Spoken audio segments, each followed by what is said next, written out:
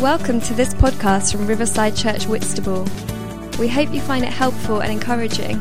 If you would like to find out more information about us, why not check out our website at riversideuk.org, our Facebook page, or follow us on Twitter at @WhitRiverside. And there's no 316 today, so I've remembered to tell the young people, sorry, you're going to listen to Simon. Not sorry, because obviously he's amazing. Anyway, let's welcome Simon.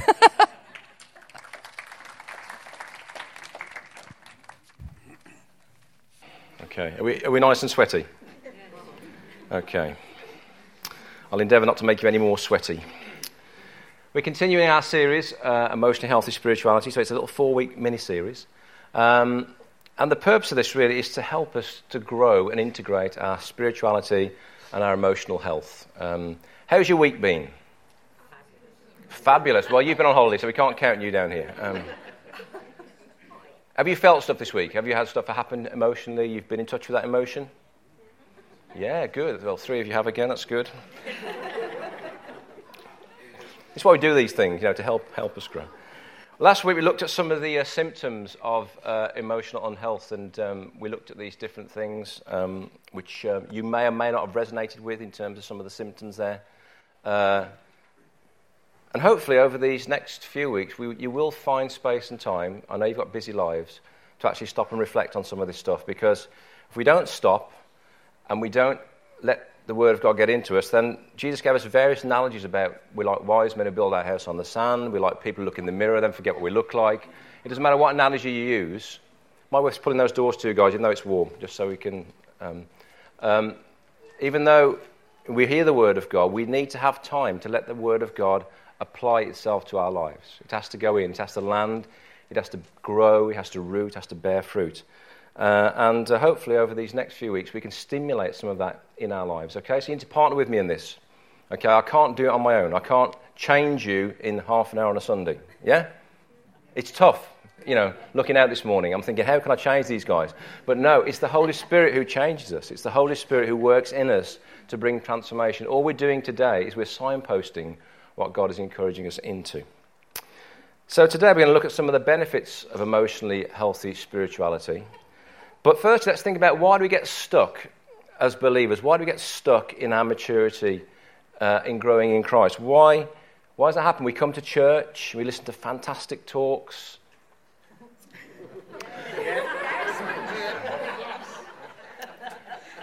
We worship, we sing fantastic songs with incredible words. We put ourselves around people who encourage us, support us.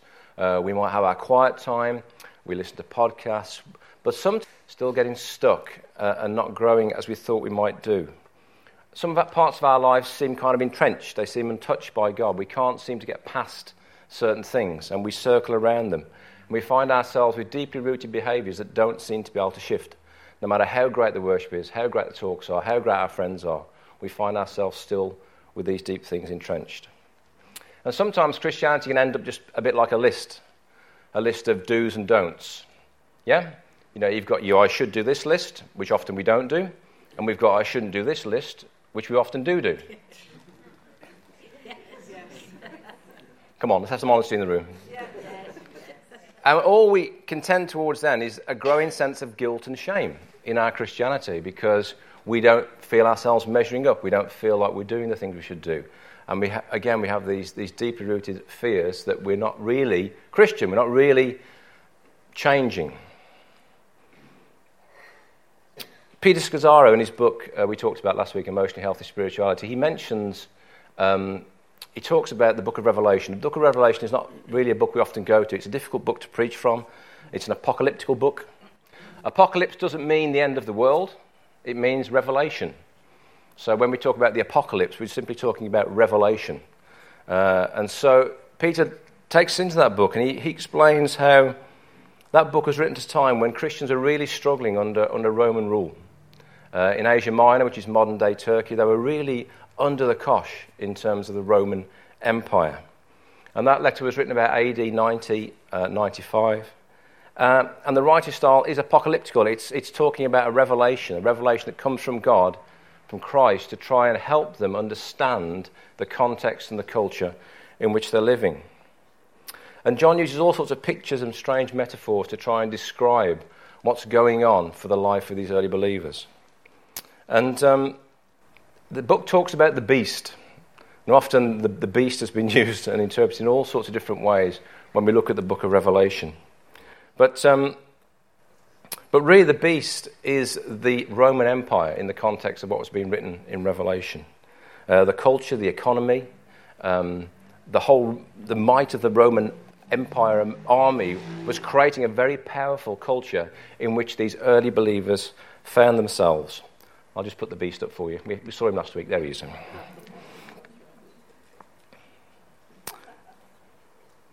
But this might, it brought stability, it brought security also within the Roman Empire. And people were excited about Roman rule because they saw the Roman Empire as this place where there was security. There was, even though it was a very hierarchical system, it offered security, prosperity, potential opportunity for influence.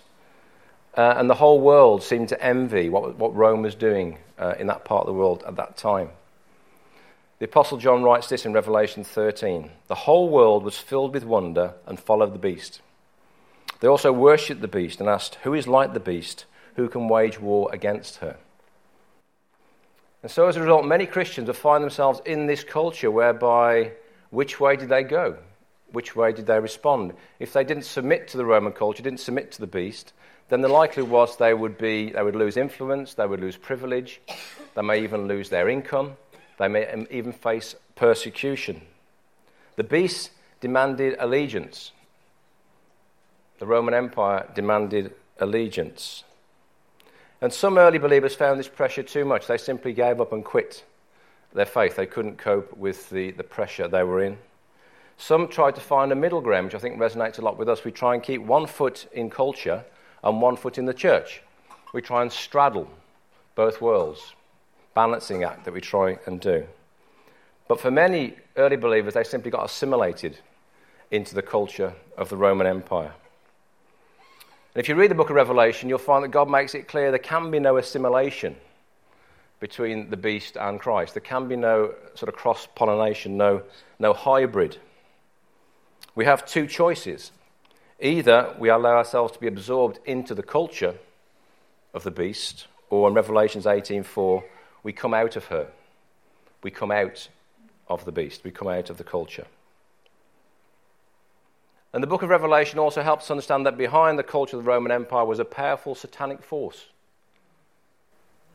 The devil himself was using the Roman Empire as a tool to extend his rule and reign, his kingdom upon the face of the earth. And there's a symbolism of a dragon. A ferocious dragon is used to describe Satan, this ferocious, all-powerful dragon, representing this satanic power that is driving this empire forward. And Satan is using the Roman Empire to cut believers off from God by any means possible, social, economic, persecution. He's using the empire as a tool to cut believers off from the presence of God in relationship with Jesus. Revelation 12:9 says this, the great dragon was hurled down, that ancient serpent called the devil or Satan, who leads the whole world astray. He was hurled to the earth and his angels with him. The dragon was enraged and went off to wage war against the rest of her offspring, who keep God's commands and hold fast to their testimony about Jesus. So we have an insight through the writing of Revelation of the demonic oppression and strategy that's taking place and being exercised through culture. And the message we find from Revelation is that throughout history, as believers, we're wrestling with the beast. We're wrestling with the beast of the culture that we find ourselves in. Revelation 13:10 says this calls for patience, endurance, and faithfulness on the part of God's people. If we're going to be able to thrive and prosper in Christ in the culture God has placed us, we have to recognize that the culture does affect us. Even a culture like modern Western culture has a powerful effect upon us. Today we face a culture that has been like no other culture in history. A combination of capitalism and technology and modern communications has formed a global culture like no other ever formed in history. And so we have a new beast to face in terms of the culture we find ourselves in. So what are some of the core values of this beast that we currently live within? Happiness is found in the things you have. Does that resonate with anybody? We all... I'm going to get some real believers in. We all love our toys, don't we? We're always thinking about what's the next toy, what's the next thing on your list. Got your Amazon wish list all bulked up, ready to go. Got your Christmas list, you got your next car, Prime. Find happiness in things. Retail therapy is a very powerful thing. We feel low, we go out and buy something to make ourselves feel better. When we look around, we see people with lots of stuff and we think they're successful. They've made it, they must be happy, they must have security. Happiness is found in things. You should get all you can for yourself as quickly as you can.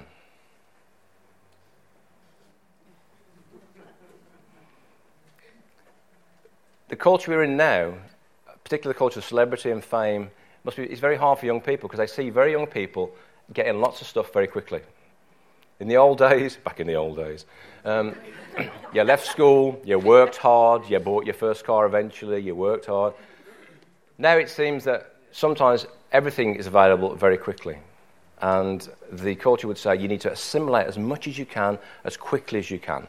Grab it all as quickly as you can, because you'll find happiness and security. Linked to that, security is found in money, power, fame, status, and good health. The health industry is huge, the diet industry is huge, because there's a perception created again that your physicality will bring you satisfaction and security. And you just need to get all that stuff around you and build that sense of security, because that's where it is. Above all else, seek pleasure, convenience, and comfort. Thank you for being honest back there, sir. So we hate inconvenience, don't we? We go mad when our phones stop working, when our cars stop working, when someone digs the road up. We should have a right to just get everywhere as fast as we can, as quickly as we can. We should be able to get our agenda done without hindrance, without interference. We rail at people when our Hoover breaks, all these things. Exactly. Because culture, the beast tells us that we are first. We are primary. Our agenda is the main thing. And so, pleasure, convenience, comfort, these are the idols that we pursue. Because when we find them, we think that's, again, where our happiness is going to lie. Christianity is just one of many alternative spiritualities. There is no absolutes anymore. Christianity just sits in this sea of spirituality. And so if you're a Christian, great for you. If you're somebody else, great for you. Linked to that, there are no moral absolutes. Whatever is true for you is true. Your truth is your truth. My truth is my truth. I think gravity is an interesting one, but we won't go into that today. But, it's all about relative truth. Relative truth rules. You're not responsible for anyone but yourself. You should look after yourself first of all. Everyone else can go and do what they need to do, but you should primarily focus on yourself. And God is irrelevant to modern everyday life. These are just some of the things that we can think about. You might have your own list. You can add bits and pieces to that. But that's the beast of the culture that we currently live in, that we currently are in. We're like a fish in a sea. We can't see the breadth and the width of the culture that we're immersed in because it's all around us. We eat it, we drink it, we're taught in it, we work in it, we play in it, we do church in it. We're within this huge global culture now that has these values underneath the surface. They're being propagated through us. And being immersed in the culture, in the beast this way, it does affect us, it does change us, it does influence us, whether we realize it or not. Paul writes in Romans 7, I'm going to read from the Message. He's immersed in culture back then, just as we're immersed in culture now. He says this, I need something more. I know the law, but I still can't keep it. And if the power of sin within me keeps sabotaging my best intentions, I obviously need help. I realize I don't have what it takes. I can will it, but I can't do it. I decide to do good, but I don't do it. I decide not to do bad, and I do it anyway. My decisions, such as they are, don't result in actions. Something has gone deeply wrong within me and gets the better of me every time. The moment I decide to do good, sin is right there to trip me up. I truly delight in God's commands, but it's pretty obvious that not all of me joins in that delight. Part of me is covertly rebel, and just when I least expect it, they take charge. I've tried everything and nothing helps. I'm at the end of my rope. Is there no one who can do anything for me? Isn't that the real question?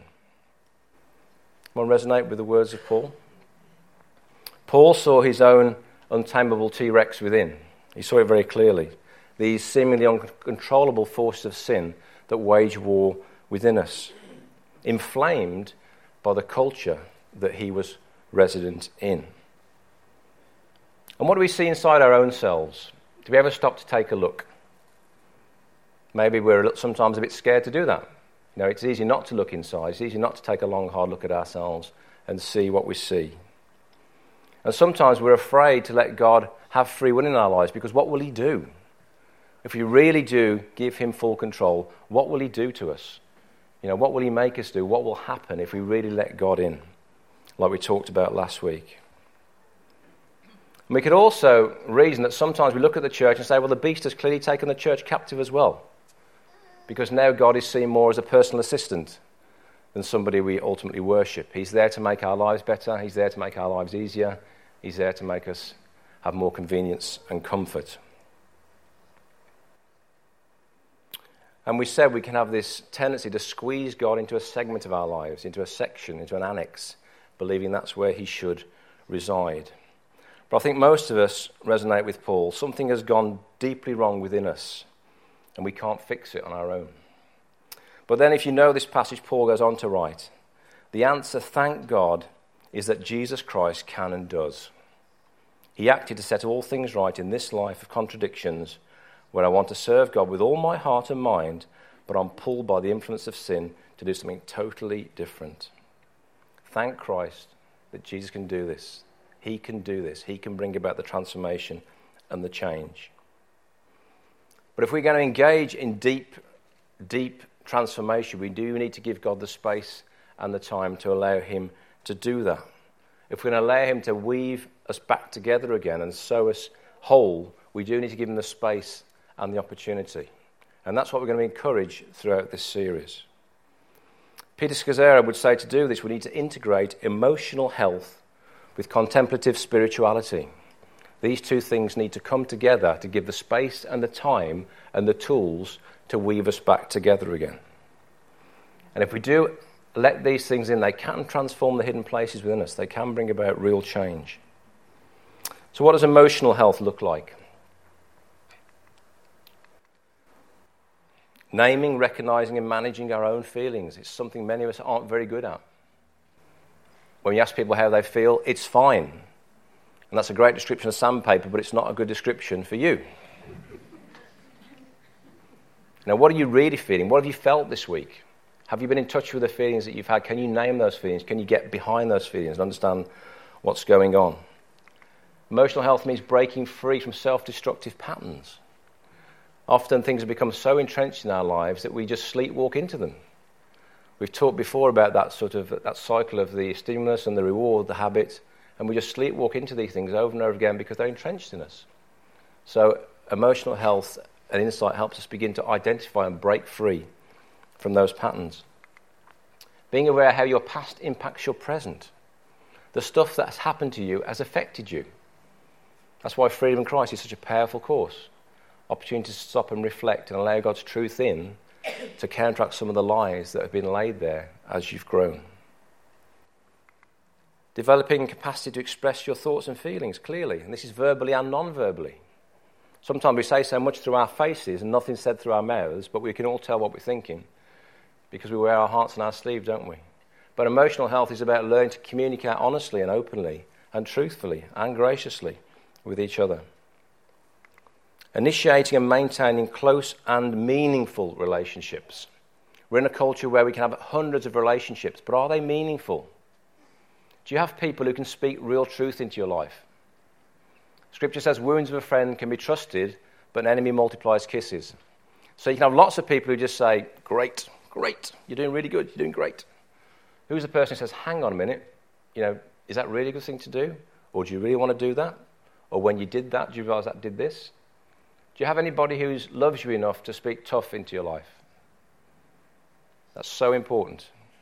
Meaningful relationships. Tough one here. Respecting and loving others without having to change them. Oh no. I'm in the mission of changing people. I want to bend them all to my will, make them like me so I can like them. It's a great thing about small groups, isn't it? Full of people not like you who really wind you up. That's what small groups are all about. Do you realise that?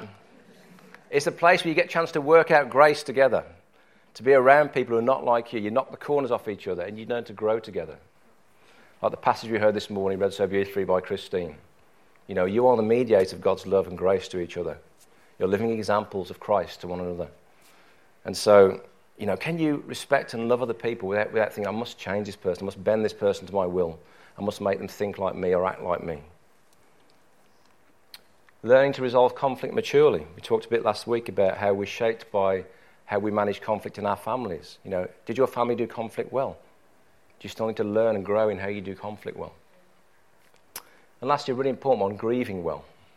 And that's not just for the loss of loved ones. Life is loss. Okay? Life is loss. All through life you are losing things. Okay? You recognise that? Things are running away from you. They're going through your fingers. Time's escaping you. Your good looks are just perishing on the vine. You lose your hair. You lose your vitality. You lose friends. We lose stuff. Things break. Life is loss. Unless we can grieve well and do loss well, then we're going to really struggle to be connected people. So can we just step back and say, that hurt, or that was painful, or that loss, I need to acknowledge that. If you try and bridge over loss, it will come back and bite you. We need to learn to journey through the valley of loss, healthily, even with the smallest things. But the culture would say, if it breaks, replace it. If it hurts, go and buy something to feel better. But actually, handling loss well is so important. So we learn to grieve well as we grow emotional health. The other side of that coin, the contemplative spirituality, let's look at some of the things that brings up for us. Communing with God, allowing him to fully indwell in the depth of our being. It's stopping long enough in God's presence to really let him in. Now, the ground at the moment is so hard, when the first rains come, it's going to bounce off the ground, isn't it? We're going to be flooded, because the ground is so hard. It'll take a long time for that rain to penetrate and soften. If you're just a person who's just in and out with God all the time, and you don't allow him to saturate your heart, then your heart becomes like that. It can easily bounce God. But we need to let God saturate and permeate us, indwell us. And linked to that, we have to position ourselves to hear God and remember that he's with us throughout the whole day. From the moment you're consciously awake, he's there. He's there when you sleep. The moment you go into sleep, God is with you in everything that you do. He's fully present in all of your life. And part of our task is to try and recognize that and connect with him. He's in everything. He's the smoothie. He's not the grapefruit. He's in all parts of our lives. And this is a real difficult one in our modern culture. Practice silence, solitude, and prayer. We don't like silence. We don't like being on our own because we live in a culture of stimulation. So whenever we feel momentary alone, we feel panic. So we reach for our phone and we check our Facebook to make sure someone still likes us. Or we turn the TV on, or we go and hang out with somebody. We don't like being alone, and we don't like silence, because when silence comes, then we get to stop and reflect and think and go, oh dear. And we get to see inside ourselves. And it is difficult. But without that space, without that container, then we don't get a chance to fully allow God into our lives. And so linked to that, we rest attentively in God's presence. We just spend time being still with him. And we surrender to him. Worship really is about surrender. When we come to worship, what we're doing is saying, God, I put you first over me. Romans 12 says, in view of God's mercy, offer yourself as a living sacrifice. This is your reasonable act of service. This is your worship. This is the reasonable thing that you should do for God because of what he's done for you. So essentially, when we worship God, we surrender ourselves to him. We give him the steering wheel. We say, God, over to you. And that's hard again because we're used and we're conditioned. The beast tells us we need to manage our lives well. We need to have everything pinned down. We need to have control over every aspect of our lives. But Jesus said, surrender. Be still and know that I am God. And we understand that our earthly journey is a journey of transformation towards a deepening union with God. When you get to heaven, you don't want to meet Jesus as a stranger, do you? No, you don't. You want to be welcomed by an old friend, a friend you've communed with your whole life and grown to know and got to know. So when you meet him, it's like connecting with an old friend. And that's what we want to do. We want to see life as a journey of deepening communion with Jesus, travelling on to our ultimate home in him. And so when we combine the powerful combination of emotional health and contemplative spirituality, we end up with something that looks a bit like this. We've got that vertical connection with God running through the middle, that contemplation. We've got emotional health integrating into us, and then that enables us to do stuff. It enables us to love God well, love others well, and to love ourselves well. The greatest commandment, Jesus said, was to love God with all your heart, mind, soul, and strength, and love your neighbour as yourself. And when we begin to integrate ourselves, then we can do that so much better. We love from a place of wholeness, not from a place of fragmentation. This contemplative sort of style has been described in many ways throughout history. Brother Lawrence says this, he said, it's called the pure, loving gaze that finds God everywhere. Isn't that beautiful? The pure, loving gaze that finds God everywhere. And Francis de Sales said this, the mind's loving, unmixed, permanent attention to the things of God. And so we're looking to bring this integration that this diagram alludes to. Our relationship with God and our relationship with others are two sides of the same coin. So when we connect with God, it affects how we connect with others, and when we connect with others, it affects how we connect with God. We can't break these two apart. We're actually joined in that way. And if you look in 1 John 4, John says there's no way you can love God and not love people, because that's just it's a schism. It can't be that way. So when we get this emotional health in our interior, we begin to love God differently. We begin to love people differently. And there's three core benefits we want to explore quickly today about living integrated lives. The benefit of slowing down, the benefit of being anchored in God's love, and the benefit of breaking free from worldly influences. I might just do one and save some more for next week so we've got time to ministry. I might just do the first one today, okay? And we'll push the others two to next week. So are you busy? Yes, I know you're busy. We're all busy, aren't we? We all feel overstretched. We all feel pressured. We all feel tired. We all feel starved of time to some degree or another. That's the beast, the cultural beast that we live within. It says you're busy. Busy is part of living in this culture. And the problem we have as evangelical Christians is we love activity. Yeah? It makes us feel good. We should do stuff for God. Charles Spurgeon said, brethren, do something, do something, do something. Charles was bored of meetings and committees, so he just said, Christians, just go out and do something. And we've really taken that on. We've really, as evangelicals, we say, okay, Christian faith should be outworked. We should do stuff. We should do lots of stuff. The more stuff we do, the better. And we should never stop doing anything. We should just do more stuff. Yeah? Just keep doing stuff. Even though the Bible says it's better to stop than to start, we just keep layering stuff on. We just keep doing stuff. Because doing stuff makes us happy. It makes us feel useful. It makes us feel helpful. But our greatest strength can also be our greatest weakness. While we excel in activity and mobilizing people, what we don't excel in is actually being still before God and being replenished by him.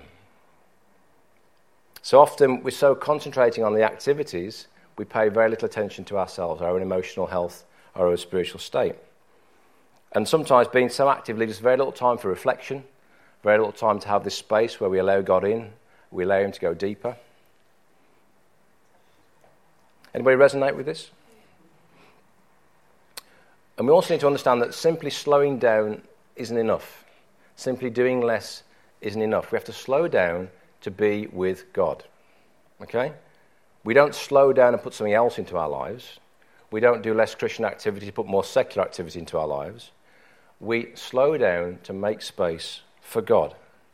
Are you all familiar with the story of Mary and Martha? Let's quickly read it today. Luke 10:38. As Jesus and his disciples were on their way, he came to a village where a woman named Martha opened her home to him. She had a sister called Mary who sat at the Lord's feet listening to what he said. But Martha was distracted by all the preparations that had to be made. She came to him and asked, "Lord, don't you care that my sister has left me to do all the work by myself? Tell her to help me." "Martha, Martha," the Lord answered, "you are worried and upset about many things, but few things are needed. Indeed, only one. Mary has chosen what is better, and it will not be taken from her." So we see in Mary and Martha, we see two approaches to the Christian life, don't we? We see Martha's actively serving Jesus. She's busy. But in her busyness, she's also missing the person of Jesus. Imagine Jesus coming to your house, and you're dashing about. This will resonate with some of you, I know. You're tidying up, you're hoovering, you make sure everything's straight, you get your nibbles sorted out. And Jesus is sitting there in your front room. I know this resonates with many of you. She's so busy in trying to get things right and sorted in the activity, she's missing the very person of Jesus. You get the impression that even if Martha stopped and sat at the Lord's feet, she'd be distracted. In modern culture, she'd be on a phone. She'd be on Tesco's order. Yeah, get something. She'd still be irritated. She'd still be agitated. She'd still be, because that was her personality type. That was the way she was doing her Christian life. She was fragmented in her approach. But Mary, on the other hand, sometimes I think is seen too simplistically. She's just like Mary's the one who's getting away with it. She's skiving. She knows her sister's the busy one, so she'll just... But I think in Mary we see a different picture. We see somebody who's desperate to connect with the person of Jesus. She's enjoying that intimate connection she's finding sitting at his feet.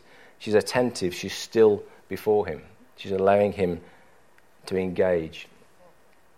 And that's what we talk about with this contemplative life. She's actually making that space to stop and be still with the person of Jesus. Mary's not trying to master God. She's not trying to bend Jesus to her way.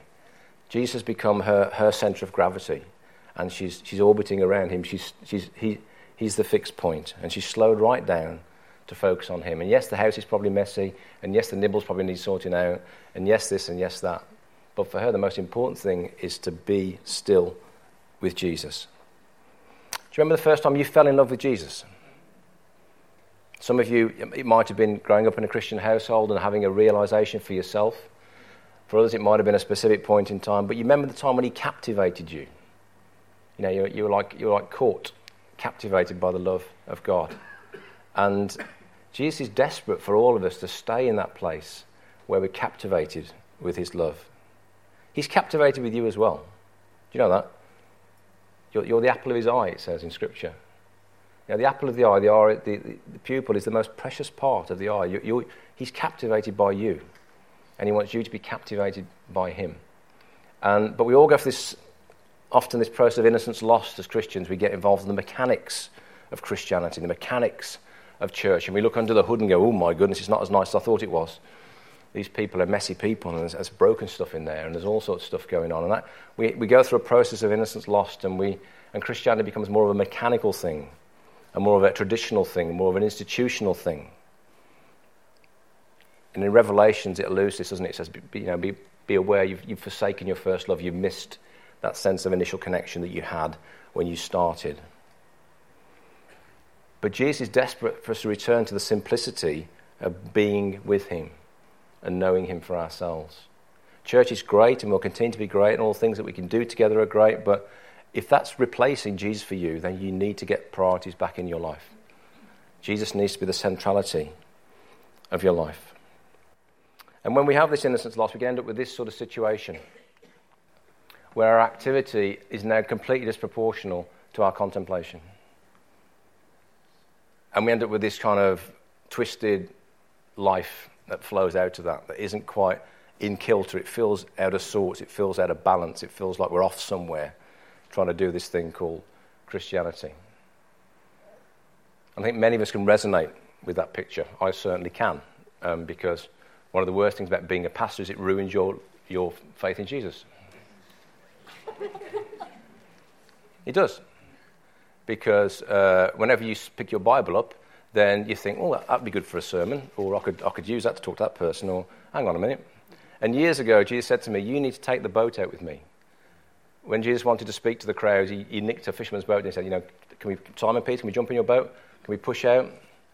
And Jesus said, you need to be really disciplined to take the boat out, because the crowds will always be there if you're a pastor, but you need to get in the boat with me and get away, and get out on the boat, just you and me. And have I done that regularly? No. Do I need to do it regularly? Yes. So you can all hold me accountable. You can say, have you taken the boat out recently? Because there's a pressure. Because church will mess you up. People will mess you up. Stuff will mess you up. And it will interfere with your Christian faith. It will change the dynamics of your life in Jesus. Unless you, in a disciplined way, reconnect with him and allow his life to flow back into you and to recalibrate you, we end up with this kind of twisted life that is not a true reflection of what Jesus intended for us. So we need to restore the balance. We need to get contemplation and activity back in sync in our lives, so we've got enough stillness, enough quietness, enough connectedness with Jesus to inform our activity.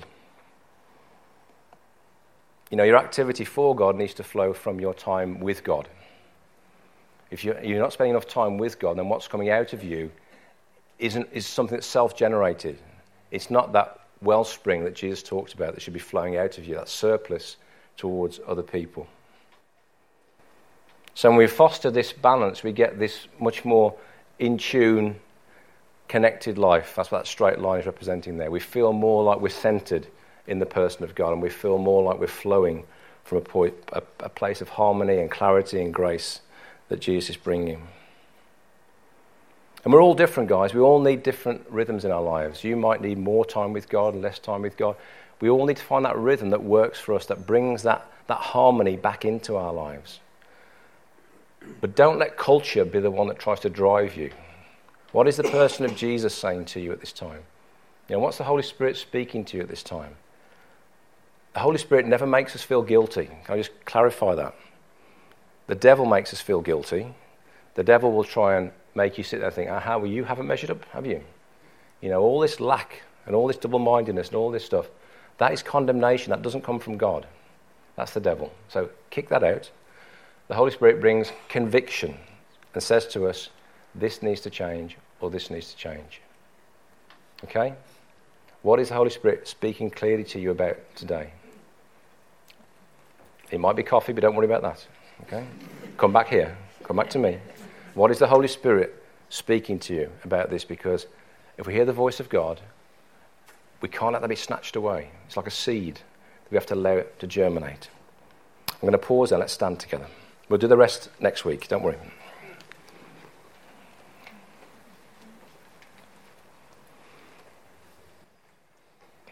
Could you see the Holy Spirit resting on many of you, if not all of you? So let's just let him come in a bit more today. Holy Spirit, we welcome you. We hunger for you. We hunger for the life that you offer us. We hunger for the vision of life that you gave us, Jesus. And Lord, we need you. In the words of Paul, we know that inside things are broken. Things have gone wrong. And we need you to come and make a difference. We need you to be the one who brings about change. So Lord, we welcome you. We welcome you in today. We welcome your presence. We welcome your presence. Just let him in. Let the Spirit come and rest upon you. Just be like Mary. Just sit still for a moment at the feet of Jesus. You don't have to do anything. You don't have to think anything. Just sit still in his presence. Come, Spirit. Increase your presence. Increase your presence. We bless you, Jesus. He's here. You can just see him. We bless you, Lord. We bless you, Lord. We welcome you.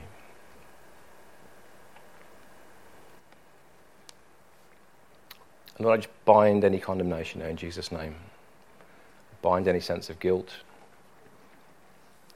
And Jesus, I pray for the clarity of your voice to be the voice that comes through, that voice of encouragement, that voice of hope, that voice of vision.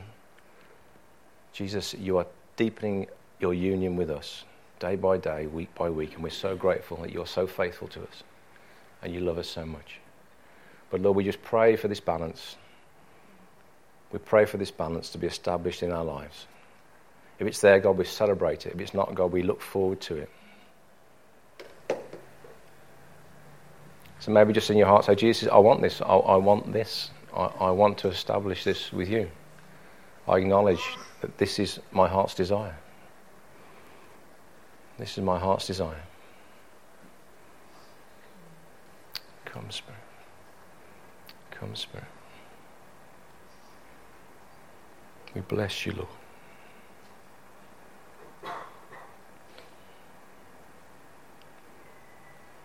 Jesus is going to act to set things right in your life of contradictions, where you want to serve God with all your heart and mind, but you find yourself being pulled away.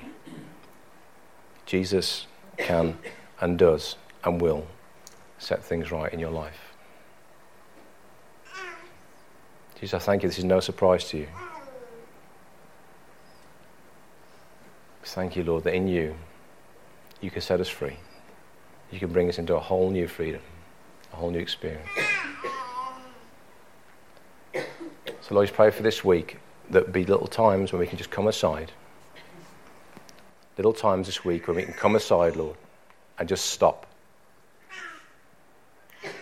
Just stop and be still. Spirit, would you prompt us?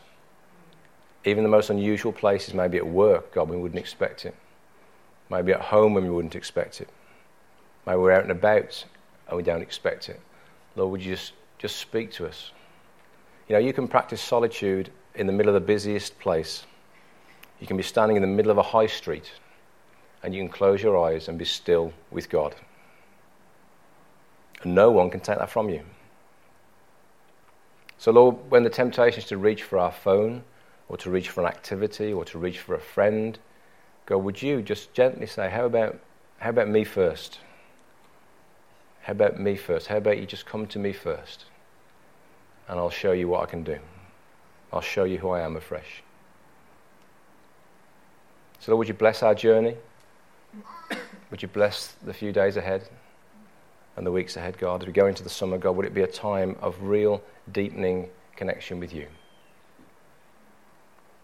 We ask this in the precious name of Jesus. Amen. Just a lovely sense of the Lord. He said, don't feel like you've got to rush away. If you want to be still with him a bit longer, if you'd like someone to pray with you today, again, take the opportunity. But remember, this is going to take time to shift. So give God time. Allow him in. Give him the space. Amen. God bless you.